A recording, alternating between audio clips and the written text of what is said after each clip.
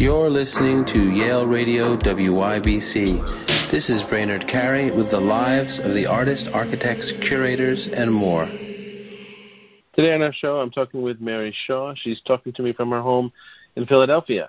Mary, thanks so much for being with me today. It's great to be back with you again. Mary, yes, the last time we talked was several years ago. We were talking about Thomas Chimes, we were talking about pataphysics, and we're talking again, and so much has happened in that time as I began researching and catching up with you, and in your letter to me, as we were exchanging information, you said you've led a very pataphysical life since we last did the interview. What does that mean? You've led a pataphysical life, and of course we're talking in July 27th. It's 2021. We're still in the pandemic here. Yes. Well, since Tom Chimes and the Tom Chimes book and the experience of pataphysics through Tom Chimes, because after all, as the name of that book is Painter and Pataphysician Thomas Chimes, and since having been on Yale Radio and all the experiences that generated,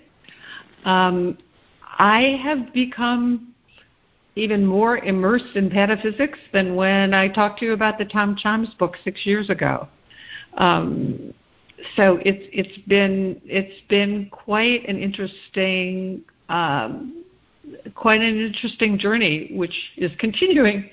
I think that like my pataphysician friend and mentor, Tom Chimes, I am both more hermetic, but at the same time, more gregarious, collaborative, more networked into people who matter to me, and virtually all the books I've read, all the teaching I've done, books I've read since that time have increased and were done with my friends, inspirational and otherwise. So it's really been 6 years of quite a fascinating immersion in pataphysics. And so pataphysics is, almost an impossible thing to sort of frame, to discuss, even though there are journals on it and numerous books on it and pataphysical writers. Where has this brought you to, in all this time?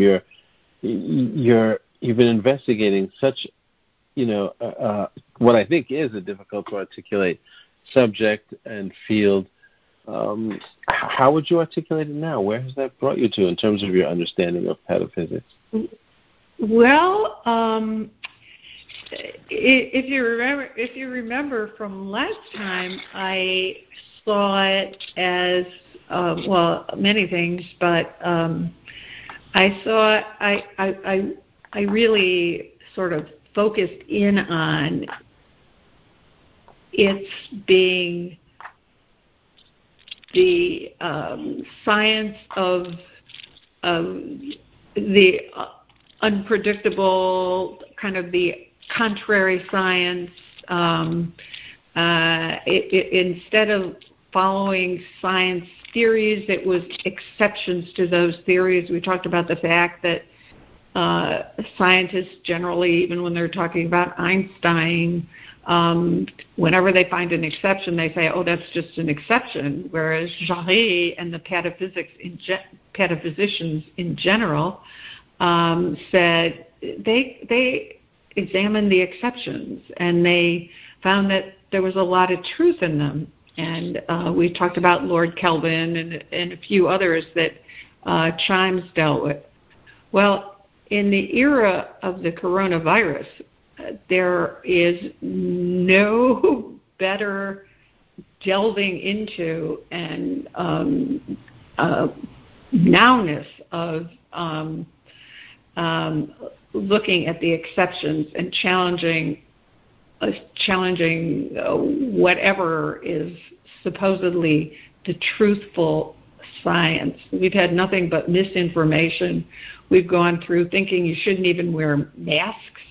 and false information, and a president who didn't believe in science and defied all science experts. And so it's really been a quite pataphysical world. And, you know, another thing from my experience with Alfred Jarry and chimes and pataphysics in general is the only way you get through it is with a sense of humor. You know, you have to find some lightness, some escape from kind of the horror of not only the coronavirus, but the last administration we've had running our country, and many, many of the other countries in the world have had leaders that aren't exactly the kind who we would describe as humanists. Mm-hmm. And let's talk about that a little bit, because that's so interesting. And right, this time that we're in, you're saying, is an unusual moment for pataphysical thinking, perhaps, in a kind of, I hate to use the term, but a kind of what's called a post-fact environment, right? People believe what they want to believe, regardless of what the truth may be. So yeah, let's jump into that a little bit more, because this is also what you've been writing about, and it infuses your writing, right? This way of thinking in terms of pataphysics, because is that partly what you mean when you mean you've been leading this pataphysical life? There's all these kind of happenings, physical, but it's also how in social and otherwise, but this is also infused in all your writing. Yes. So one of the pataphysical concepts we talked about was going into the past to go to the future and exist in the present. And if you recall, I talked a little about my experience with my father and having a conversation with somebody on a plane, an anonymous person on a plane, that encouraged me to sort of pull the venom of that relationship that is between my father and me out of my system. And what I've seen in my writing is going very much back to my past, and in order to go into the future, to live in the present. Right. And but it's been in many ways, it's been a positive exploration of the past.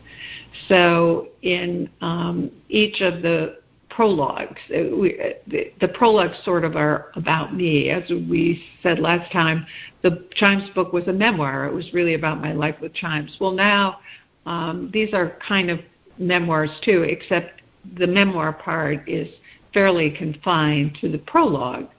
Each of my books has a prologue. And the prologues go back to my very early experiences that were pleasant, including my how I learned about art and music and writing from my Uncle Martin, who was a WPA artist during the Depression, the early Depression, the depressions that that most of your audience has lived through after World War II, and how enlightening that was, and how joyful that was, and that's how I learned about that and the virtues of art writing.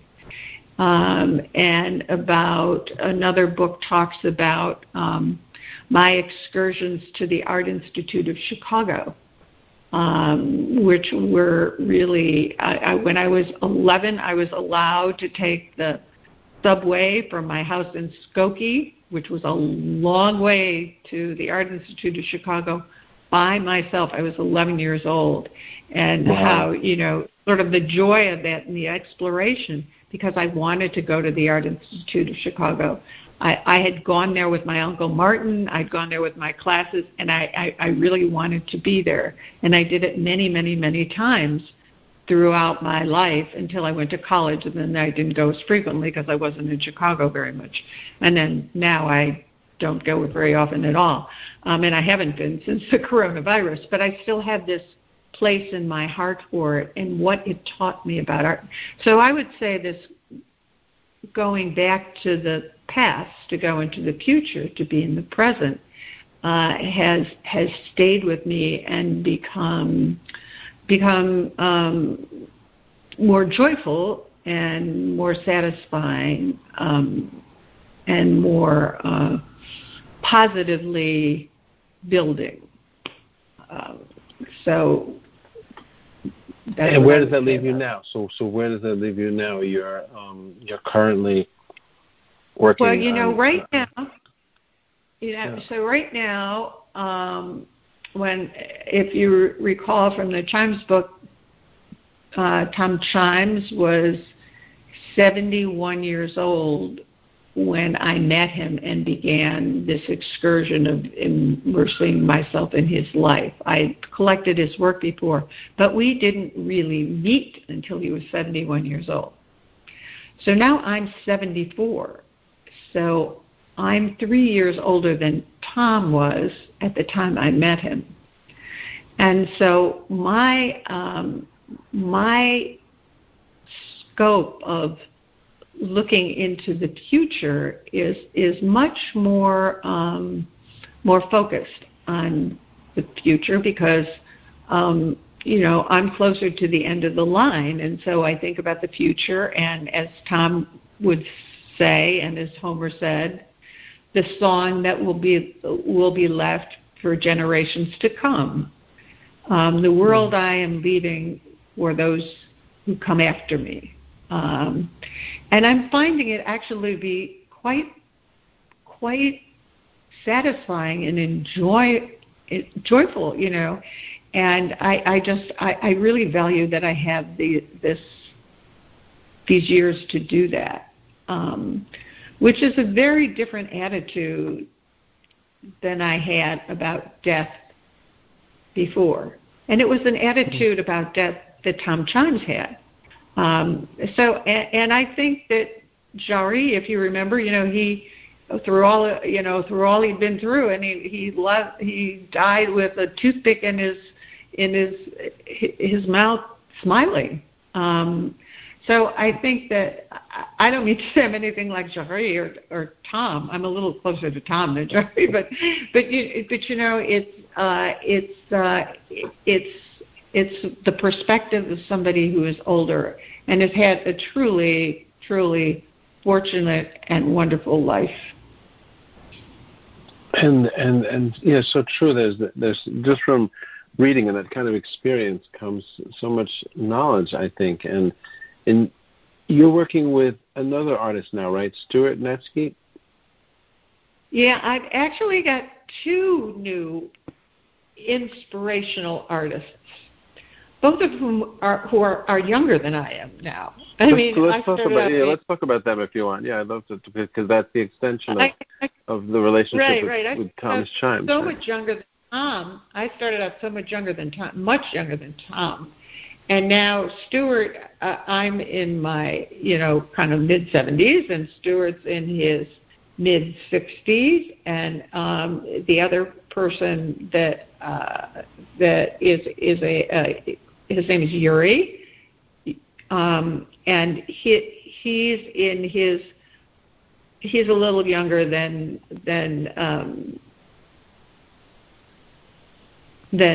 Stuart is. So it's like three generational. And I have been also getting inspiration from public middle school kids that I've been teaching and my own grandchildren. So let's start with the artistic inspirators who I've gotten very close with. And I guess the first one we should really talk about is Stuart Netsky.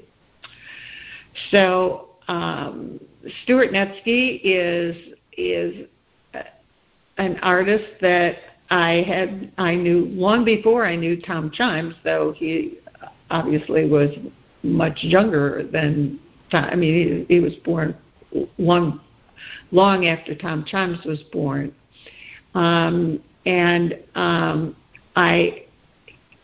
He's another person whose art I collected before I really got to know him.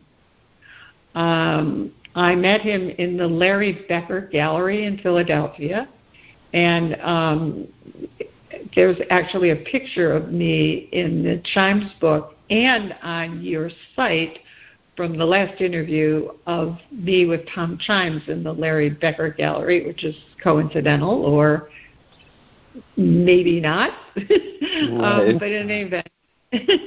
But so I met him there, and I was there looking at his work at the Larry Becker Gallery, and because Larry represented him at that time, and really, really admiring it. And my husband and I had already bought one piece of Stuart's at that point. And then we met him, and then we started collecting, and we bought many, many more pieces. And we had a very long relationship, a good relationship with him. He had an incredible show at the ICA in Philadelphia, which is a terrific ICA. And he would bring, it was dynamite. We have a bunch of pieces from the show. He started building it. It was a one-person show in a big, big space. He would start building it, and every day, they told us at the ICA, every day he would arrive with more stuff, and he'd build more, and he was very metaphysical. He'd just kind of add on and get these ideas on the spot and just going, and it was really quite a show. And there's actually a great catalog of it. And so we had a really close relationship with him. But, the way time is, we didn't see him regularly, and then we didn't see him for long periods of time. But then somehow with the coronavirus, I really, really attached. I just had this idea, and I texted him, and I said, Stuart, I miss you. How are you doing? Let's talk. And so we have been really, really, I'm working very, very closely with him on all kinds of things. I'm really studying his collection. We're working on, his art. We're really working on going with a wonderful young man who's a photographer and other people, cataloging all the work in his warehouse, thinking about other shows. I'm buying more work. I'm sort of selling, but not like a dealer selling, but to other people that I know, other people who bought other of his work who love him, people who haven't bought his work who love him. And so we're really pretty tied at the hip at this point. We talk and see each other, at least once a day. Well, we don't see each other absolutely once a day, but we have communications. We have very frequent communications, and we're really getting to know each other, and this is all going to have a very wonderful future for both Stuart and me. And that will lead to a catalog, did you think, among other things? Or it will lead to a catalog, and I believe some exhibitions, some more exhibitions. It's time that he had another. He's had exhibitions. He's had gallerists. He has a gallery now that's some really strong work there's a lot of interest in that we're kind of helping along, and I'm willing to. One of the great things about being hermetic was I had a lot of time to figure out how to manage my money and how to trade. I've got it managed here and there, and I got other people doing that because I figured out I can't do it as well as those people who sit in front of a screen 24 hours a day and only concentrate on one little area of investment. But I also day trade. And during the coronavirus, one thing that's happened over the past years is we've had the most remarkable market growth of the rich getting rich, and of course the poor getting poorer. But in any event, so I am able to fund a lot of things, and I will, I think, be able to help steward out in that way as well. That's great. So, and thanks for mentioning that. So that's through day trading, which it sounds like you became proficient at during that pandemic. I did. Well, I really, I have some money. I've chosen money managers in different places very pointedly, because I do think that, at my age, I should be looking to have more of my money managed. But yes, I have become more proficient at both finding managers, kind of doing a little more strategic funds.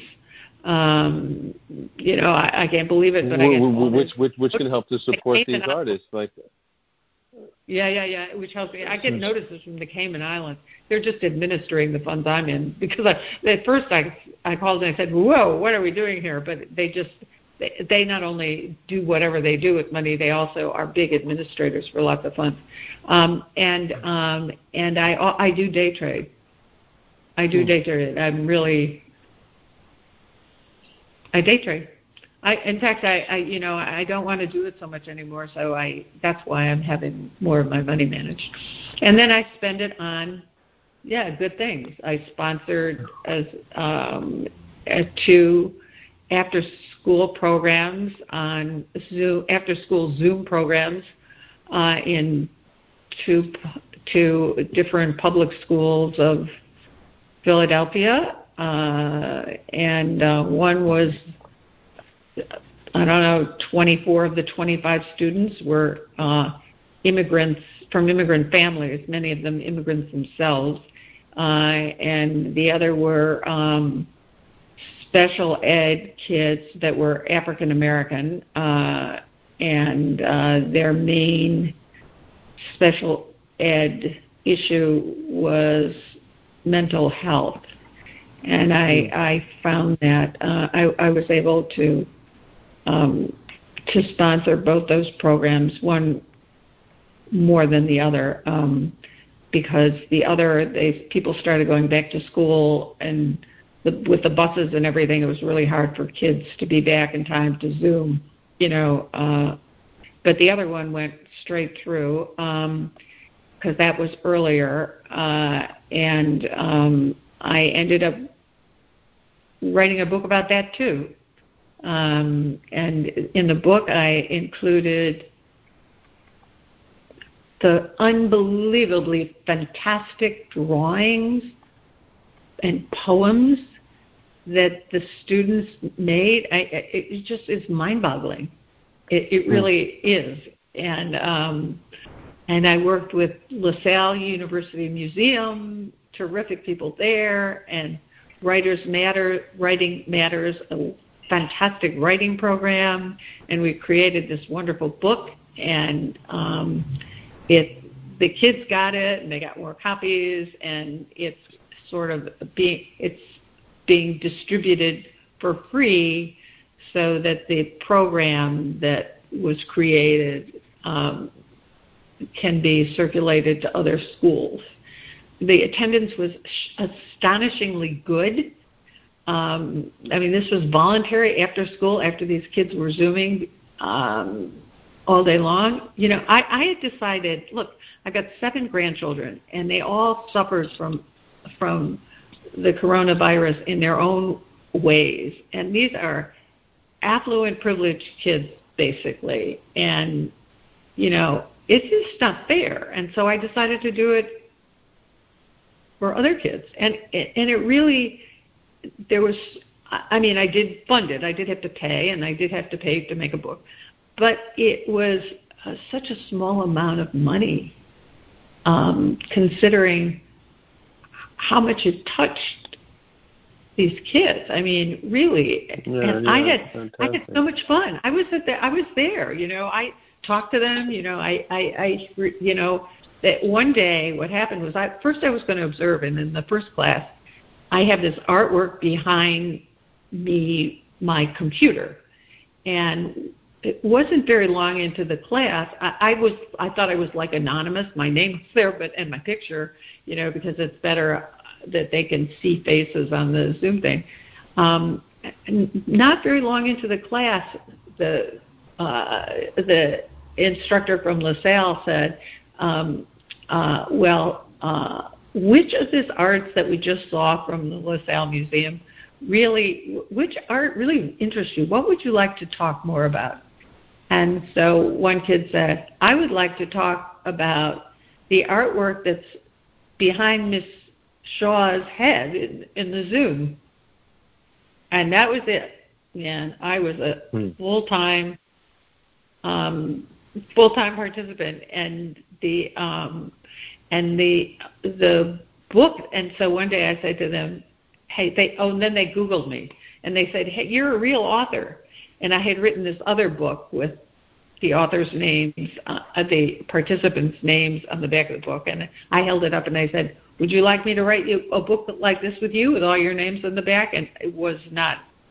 They, of course, wanted it, and that's why we wrote the book. Oh, that's great. That's a great story. I wanted to ask you about what you're reading, but I also feel like we should try to squeeze in. There's another artist that you're also working with, right? We talked about Stuart Neske, but was there one other person you wanted to mention that you're also working with, similar to the way you work with Stuart, or no? Yes.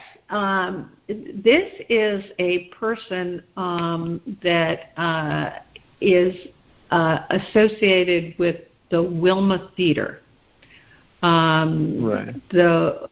I believe that we talked a little bit about, actually the Wilma Theater was mentioned, we didn't talk about it, but it was mentioned in my Chimes book because it's a fantastic theater in Philadelphia.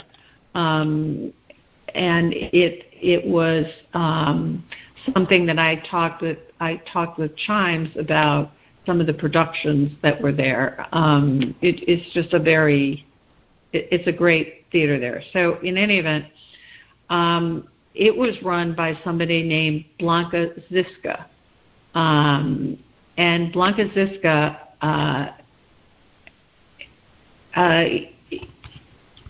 retired lately, and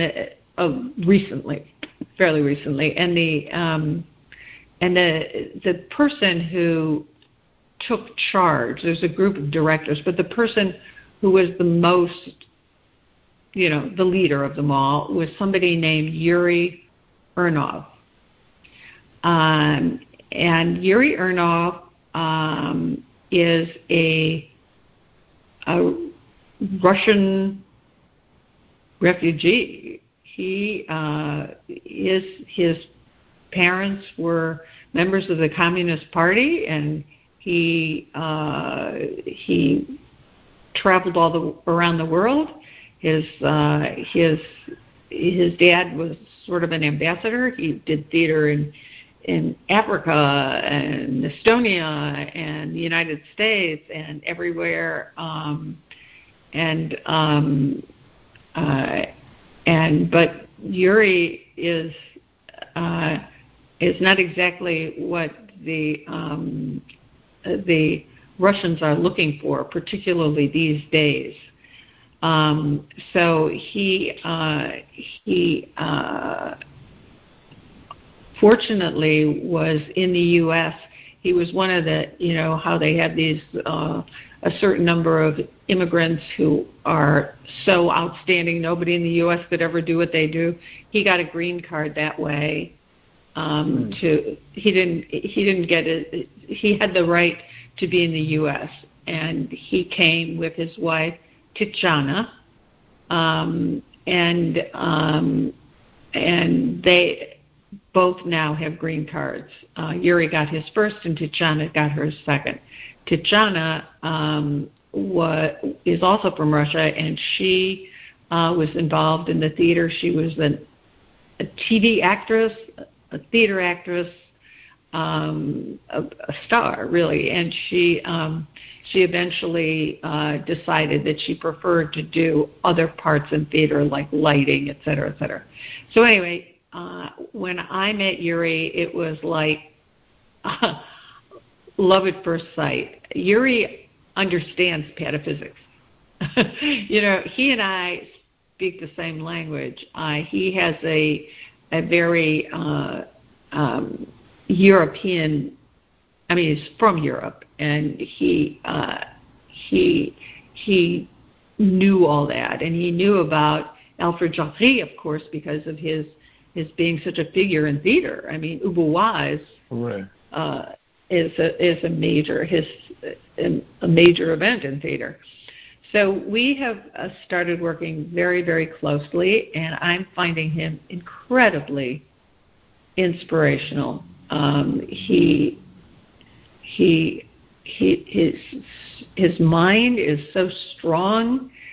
So, by the way, he has not been back to Russia in quite some time. His parents are there. He was wanting to go actually not so long ago, but he was afraid they wouldn't let him in, and I was afraid they wouldn't let him out. But in any event, he didn't go.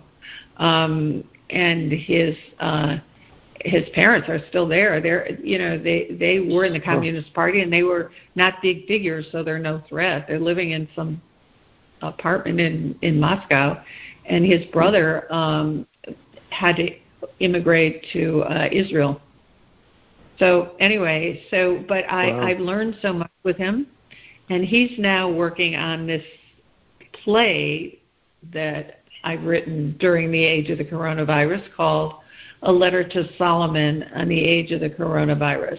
And Solomon is one of my grandchildren, and he and I and Tichana are having a great time working on that. He's just his thinking is so wonderful. It's going to have all kinds of different versions, all kinds of different grandchildren.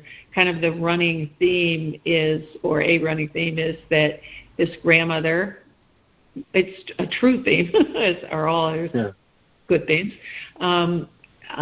always, wrote to her grandchildren when she traveled or wherever she was, and sent them postcards and blah, blah, blah, blah, blah, blah. So she goes during the coronavirus.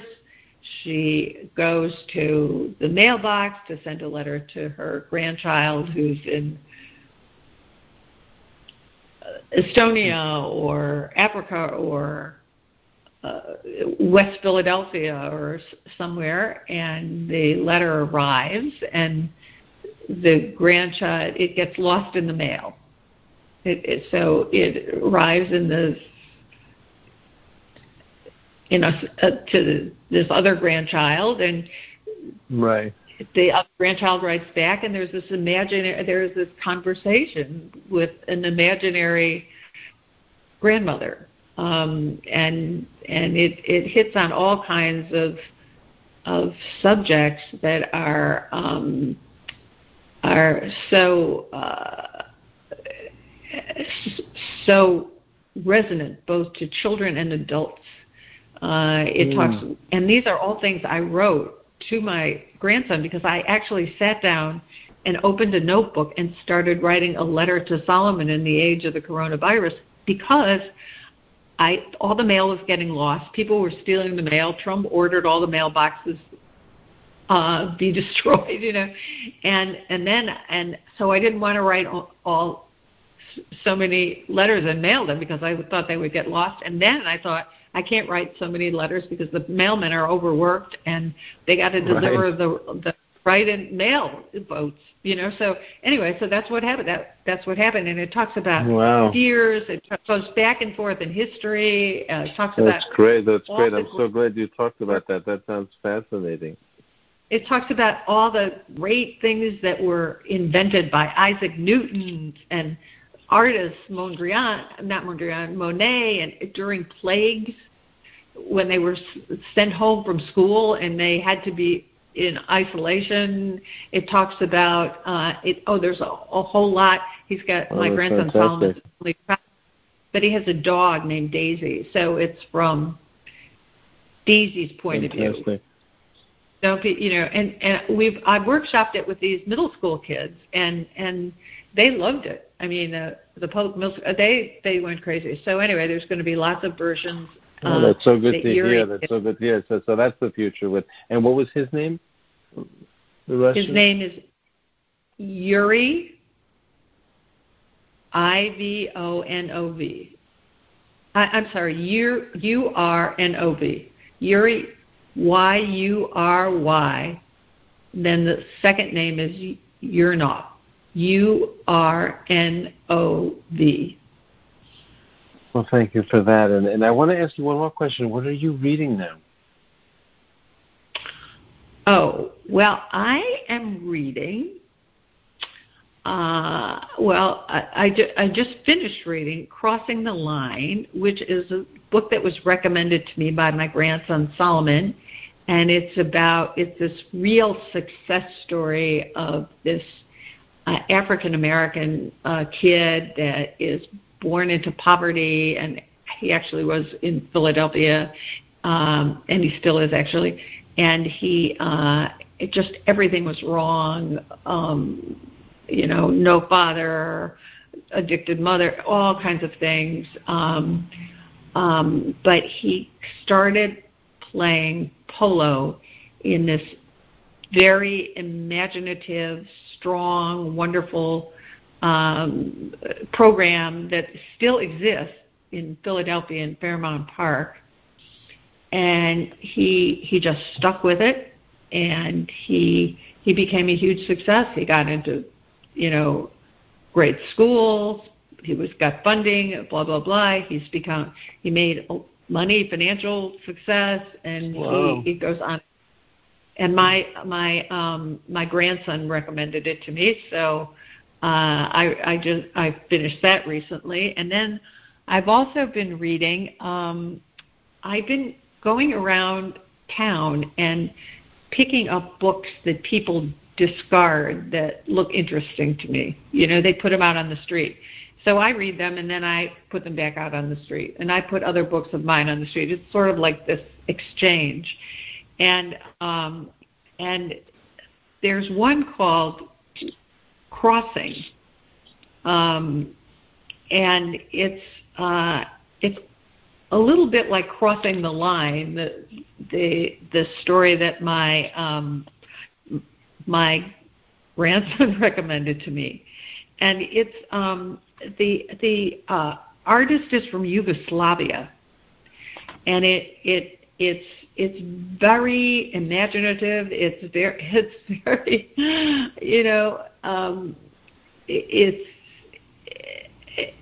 it's metaphysical, and it goes back and forth in time and talks about his things, and it's gruesome, but it's funny, and it's sad, but it's also it's like a historic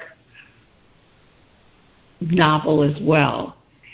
And then another one that I picked up on the street is called Doppelganger. It's Doppelganger.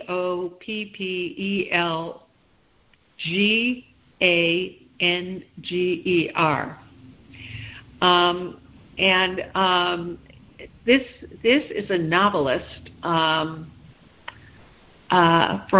who's Croatian, and it goes back and forth too with this is actually kind of like two books, but it also gives you that same feeling of crossing over, really. I mean, the changes that happen. In this case, it's in Croatia, which of course have been historic, and it's of our time, really. We are now going through. I mean, nothing's been a lot more historic in the United States, in the world, than the coronavirus.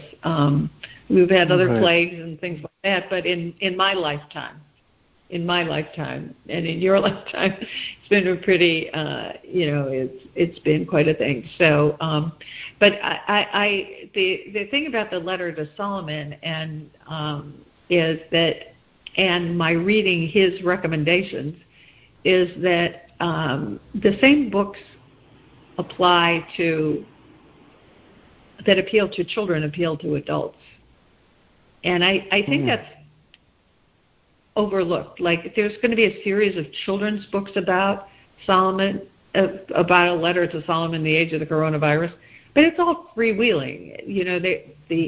These books, somebody edits it and has a lot of freedom with the text, and somebody illustrates it and has a lot of freedom with that. But quote, children's books are read by adults to children, so they should really have an appeal to adults also. And and the theater of these books is supposed to be appealing both to adults and to children. I mean, you got grandmothers and you got children, you got fathers and kids, and these are topics. Right. So that's what I'm reading, or whatever. Right. No, that's fascinating. I'm just agreeing. Yeah, that's fascinating. Those are such interesting topics as parents and grandparents. That's so true. The way books have to have that appeal. Mary, I think you also wanted to mention something about Mario before we go. Did you want to say something about that? Yes, I did. Mario is another one of my wonderful coronavirus projects. He is a young man. He and I together started an online bookstore that's a humanist version of Amazon, where you can get a better deal, and you have a wonderful site that has great books, and it includes and it consists of books from my bookshelves and books I've written, and books from this bookshelves of my grandchildren, Lucy and Solomon. So all my books are there. It's the best place to buy them. Please buy them there instead of Amazon. And it's here's the link to the site. Great. Then that'll be included, of course, in the interview. Mary, I want to thank you so much for talking to me today. It's really been a pleasure. Thank you for your time and work. Thank you. It's been my pleasure. You're listening to Yale Radio WYBC. This is Brainerd Carey with the lives of the artists, architects, curators, and more.